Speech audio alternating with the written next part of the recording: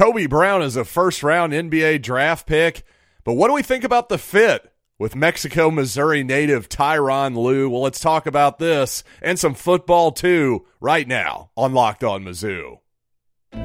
You are Locked On Mizzou, your daily podcast on the Missouri Tigers, part of the Locked On Podcast Network, your team every day.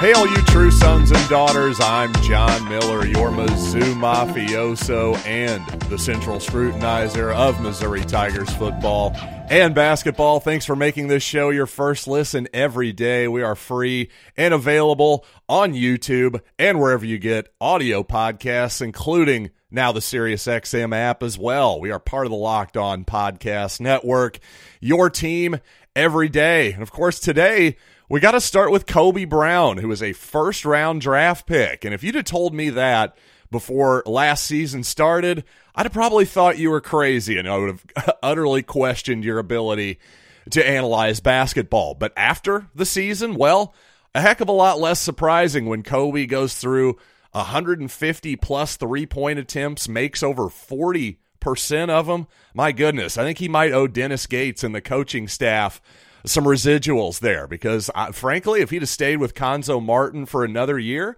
I just don't think this is possible. I don't think there's any world in which Martin allows Kobe Brown to become this type of player. And again, I'll be honest with you, I didn't think he had this in him.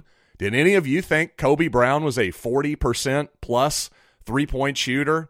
I just didn't see that coming. But you know what? At this point, he goes through a whole season. You got to believe it. And I think obviously the Los Angeles Clippers believed it in a big way. I think obviously most mock draft outlets had Kobe being a sort of mid-second round type pick. So for the Clippers to jump up and grab him there, give him the guaranteed dollars that comes with being a first-round pick, well, they obviously have some belief in him.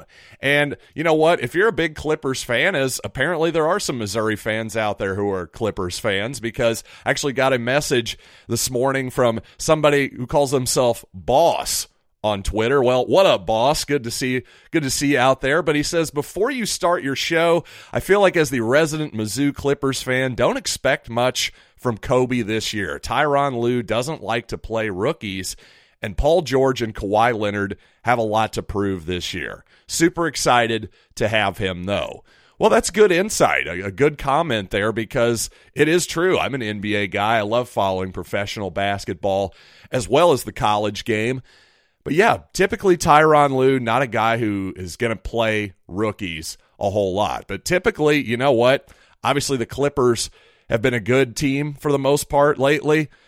Obviously the Cleveland Cavaliers, well, he won a championship with them. They were always trying to get veterans out there and win an NBA championship. Well, next season, at least in the regular season, I don't know that Tyronn Lue is going to have much of a choice but to play Kobe Brown. If you know what the Los Angeles Clippers have done the last few years, well, you mentioned Paul George and Kawhi Leonard. Those guys have massive, massive contracts. The roster for the Clippers, long story short, they don't have a ton of flexibility to go out and grab a bunch of guys in free agency, for instance. So whoever the Clippers took with that 30th pick, the last pick of the first round, they were going to need that guy to play at least significant minutes in the regular season, at the very least. Come playoff time, well, who knows? But again, regular season, Paul George and Kawhi Leonard, you just want to get them to the playoffs at this point. They're basically the poster child for what has become called load management in the NBA. In other words, hey, we're just going to take some games off now and then just to not get too much tread off the tires, that kind of deal. Well, if that's going to happen, guess what? Kobe Brown's not only going to play, he might start a few games this season when there are those sort of load management moments. So overall, obviously, I'm really happy for Kobe Brown. I think this is a good, not great landing spot for him.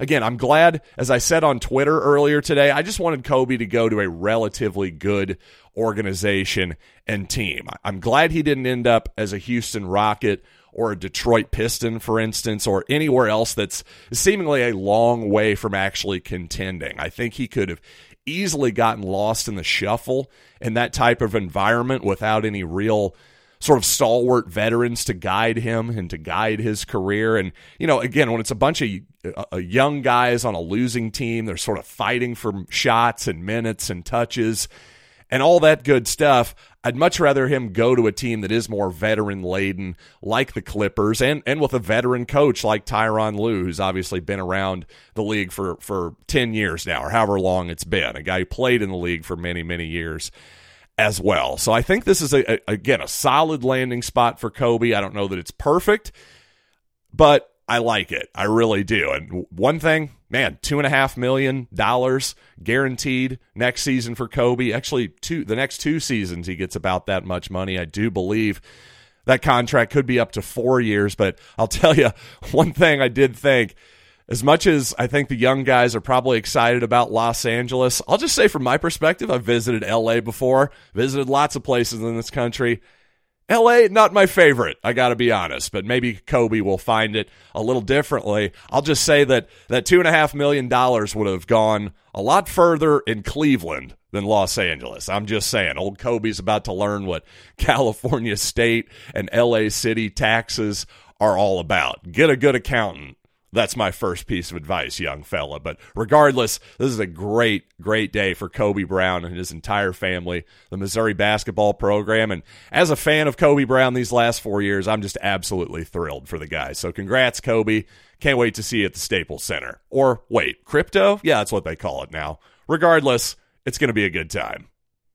By the way, as I've pointed out several times on this show, I really thought that DeMarre Carroll was a good doppelganger for what I thought Kobe Brown could become in his career. A guy who didn't shoot a ton of threes, maybe. Well, obviously Kobe did his senior year. DeMarre Carroll never really shot a ton of threes in college, but obviously became an excellent three-point shooter in the NBA. Well, also, Linus Kleza may be a pretty good example, too. Another guy who went late in the first round. Kleza went 27th in the 05 draft. Carroll also went 27th in the 2009 NBA draft. I think both of those guys are pretty good examples of forwards who expanded their games out to the three-point line and ended up making a pretty solid living doing so. In fact, I can now think back to Linus Kleza's sophomore year at Missouri, and I just remember him shooting a ton of three-pointers, and me and everybody else was going, man, can we get this guy a little bit closer to the basket? But I don't know, there obviously was a little bit of a method to Kleza's madness there, and he maybe was a little bit ahead of the curve there, I have to admit. But you know what? Speaking of ahead of the curve, you're always going to be ahead of the curve if you listen to this show. Thanks for being here, as always, and coming up on the program, we got to talk more about the Missouri quarterback situation. Obviously, Gabe DeArmond, if you've been listening, if you're an everydayer, well, he had some words that made me question if Brady Cook is as much of a favorite to be the starter as I thought, and what about playing multiple quarterbacks the first couple weeks? Again, let's talk more about the Missouri quarterback position, but first I want to tell you about Bird Dogs, because Bird Dogs, not only are they versatile, they make you look really good too. If you've got a nice set of legs like, well, this podcaster, I'm going to tell you Bird Dogs is going to make them look even better. The girls are going to go wild for your gams. I can promise you that. And even better, Bird Dogs uses anti-stink, sweat-wicking fabric that keeps you cool and dry and, yes, confident all day long. Nobody wants gross sweat stains. So go to birddogs.com/LockedOnCollege and you'll get a free Yeti-style tumbler with your order. Again, that's birddogs.com/LockedOnCollege for a free Yeti-style tumbler. You won't want to take your Bird Dogs off. We promise you that. Thanks for making Locked On Mizzou your first listen every day. And everydayers, well, next week, we're going to talk about PFF's rankings for Missouri's corners. And wow, they weren't nearly as kind to Ennis Rakestraw and Chris Abrams-Drain as they were Missouri's linebackers or defensive tackles. I got to say, I got a bone to pick with PFF, so be sure to tune in next week for that discussion. But I want to get to the quarterback position once again. No, not cornerback right now, but the QBs, because as I said previously, I'm starting to rethink how much of a favorite I think Brady Cook is to start right now. According to Gabe DeArmond, he thinks it's a true open competition. And I want to quote Gabe here from a few days ago. He says, the more I think about it, the more I wonder if Eli Drinkwitz carries the competition into the regular season. Any of the three meaning Sam Horn, Brady Cook, and of course Jake Garcia, any of the three should be able to beat South Dakota and Middle Tennessee. So I can see a scenario where 2 or maybe even 3, although I think that's unlikely, quarterbacks see action in the first 2 games, and Drinkwitz isn't 100% sure on who his full-time starter is until the week of the Kansas State game. I think the competition truly is that open. Listen, I don't really have a dog in this particular hunt. I really don't care who the Missouri starter is next season. Obviously, I just hope Eli Drinkwitz picks the right guy, and that guy goes and lights up the scoreboard next year for Missouri. Again, whether it's Cook, whether it's Horn, whether it's Garcia, as long as they're good, as long as we win 8 games or more, whatever it is, I'm going to be happy. But what Gabe just put out there to me is the nightmare scenario. To me, you've got to pick a quarterback by week 1. I don't care who it is. Again, doesn't matter to me. You just got to pick one and go with it, because this is an important season. And anytime, if you want to win, you got to pick a quarterback. I'm sorry. What is the example of there being 2 quarterbacks that played significantly? Again, unless you know what your role is as the backup. If you know you're going to play and you know, for instance, back in the day, James Franklin, as a true freshman, I believe, when Blaine Gabbert was the starter, 2010, hey, James Franklin sometimes would come in around the goal line as sort of your de facto short yardage running back. You know, they'd pound him, they'd spread the defense out, pound him in through the middle and get a touchdown, that kind of deal. Hey, guess what? That's fine. In fact, I believe the 2006 Florida Gators who won the national championship when Tim Tebow was a true freshman. Well, when Chris Leak was the starter, they used him similarly. It's like, hey, use this Tebow kid who's 6'4", 230, whatever he was. We'll mash him through the middle and get some first downs and short yardage and goal line. But Chris Leak knew he was the starter. There was no doubt that, hey, when we're going to come out for the first snap, Leak's going to be getting the ball. It's 1st and 10. Yeah, he's going to be taking the snap. So that can work, but to me, am I going to start? Am I not going to start? Who's going to play the second quarter? Again, Gary Pinkel made it work when, hey, Chase Daniel would get a series here and there, whatever it might be. But again, you knew the plan there. Brad Smith wasn't looking over his shoulder at the start of the football game. So to me, again, that's a nightmare scenario for Missouri. If we're going back and forth the first 2 weeks, okay, there should be able to beat South Dakota and Middle Tennessee. My God, we lost to Middle Tennessee, in 2016, I do believe? Let's not guarantee a victory against any Division I team at this point if you're Missouri. So, I don't know. To me, pick one and go with it. This whole idea that, hey, we can just take the competition in the regular season. Please, Eli, I'm begging you, don't do that.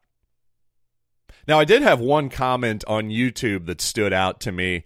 And this person says it looks like getting your top recruits 0 field time in 2 years is bad for your recruiting efforts. Who knew? Well, you know what? There's some truth to that criticism. Now, you could come back and say, well, Luther Burden played a ton as a true freshman, and Dominic Lovett played a ton as a true freshman. Dalen Carnell got on the field pretty early last season, no doubt about that. But overall, I think this is a really fair criticism of the Drinkwitz administration so far because, listen, why haven't we seen Sam Horn throw more passes? Were there not opportunities to put him in the ball game last year when Missouri was blowing people out or getting blown out in a couple of cases against Kansas State and Tennessee? But certainly early in the season and against New Mexico State when Sam Horn threw, 2 passes or something like that, one of which may not have even counted because of a penalty. I just don't understand that. Why are you not using those reps and those opportunities to see what you have in some of these young guys? I'm not saying push the highly recruited, the high-star guys ahead of veterans just because. That's not what I'm saying. I'm saying, again, in garbage time, when there's no reason to really have your starters out there. You have enough film on these guys at this point. Let's see what the rest of your roster actually looks like for real. And again, particularly with Sam Horn, it's just bizarre to me that Missouri fans the fans out there who are clamoring for Horn, I kind of get it, don't get me wrong, but at the same time, you have nothing to go on. Unless you watched him play in high school, what in the world are we even going on at this point? Just his high school recruiting rankings? Well, unfortunately, an individual's high school recruiting rankings don't mean a whole lot when you get to campus, right? So, again, this isn't me bad-mouthing Horn or anything. This is more me agreeing with this YouTube commenter. Like, hey, let's get some of these young guys on the field a little bit more. In particular, why haven't we seen more out of Sam Horn? It just feels like more should have been revealed about him by now than it already has. And coming up, speaking of recruiting rankings, it doesn't seem like Missouri has a great chance at 5-star defensive lineman Williams Nwaneri. But are the Tigers wasting their time? Let's talk about that after these quick words. So Lee's Summit product Williams Nwaneri, who some think is the best defensive player in the country, best defensive line, maybe even just the best player, period, in high school football, the best prospect out there. Well, obviously the Tigers would love to get him on campus, and the word is Nwaneri is going to be in Columbia today, possibly tomorrow as well. And for this idea that, hey, is Missouri just wasting their time here? Isn't he going to go to Oklahoma or Georgia or Tennessee or wherever it might be? While, yeah, if I had to bet, I certainly am not betting on Nwaneri to be a Missouri Tiger. I still think you have to try. If he's willing to take an official visit to campus, you have to take him. I just don't even think that's debatable. So while ultimately this is going to be a whole much ado about nothing if you're a Missouri fan, I still think big picture, it's better to get him on campus than not. At the very least, it signals to other big recruits, hey, come to Missouri, whatever. Hopefully you roll out the red carpet, maybe literally. I don't know. Maybe we have a red carpet somewhere in the back of Jesse Hall. I don't know. But for real, you just try to make the best impression you possibly can. And you know what? Kids talk. High school kids, high school players, the big-time prospects, they all kind of know each other at this point. They end up meeting each other at camps, what have you. They all have Twitter DMs and Instagram DMs and all that stuff. So to me, I think people are missing the big picture a little bit here if you're only worried about the specific recruitment of Nwaneri himself, because, again, if you're the Tigers, you got this big-time guy, he's willing to take an OV, you just got to do it. And finally, one more Missouri basketball note here. It appears that Phil Pressey is no longer going to be with the Tigers next season. Reportedly, Phil is leaving Missouri to take a position with the Boston Celtics. So, by the way, speaking of guys who played in the NBA, Phil Pressey had a cup of coffee in the league with the Warriors and the Boston Celtics. So, obviously, he's going back to an organization he knows a little bit. Brad Stevens, a really smart guy, now running the Boston Celtics, was the coach, of course, for several years there as well. So seems like a pretty good landing spot for Flip. So best of luck to you, Coach Flip. Honestly, I'm a little sad. I was hoping Flip would hang around a little bit longer than this. But hey, when you're a young guy trying to get into the coaching game, you got to go wherever's best. I do wonder if maybe Pressey saw one look at the new landscape of college basketball with transfer portal, NIL, and all this stuff and went, woo, what's all this? Gee, maybe it's actually easier to be a professional coach at this point. It seems like you got a whole lot less nonsense to deal with, honestly. It's like, okay, we're just dealing with basketball, right? And the front office gets to deal with the agents and all this stuff. Man, if I was a college coach right now, I'd be looking at the professional game kind of longingly right now, I have to admit. A lot less headaches. That's just me. But maybe I'm wrong. Maybe you disagree with me. Hey, all you everydayers, thanks for checking out the show. As always, like I said, we've got plenty to talk about next week, including why I think Eli Drinkwitz should be going for it on fourth down much more frequently this season. So, until next time, I'm John Miller, and thanks as always for listening to Locked on Mizzou.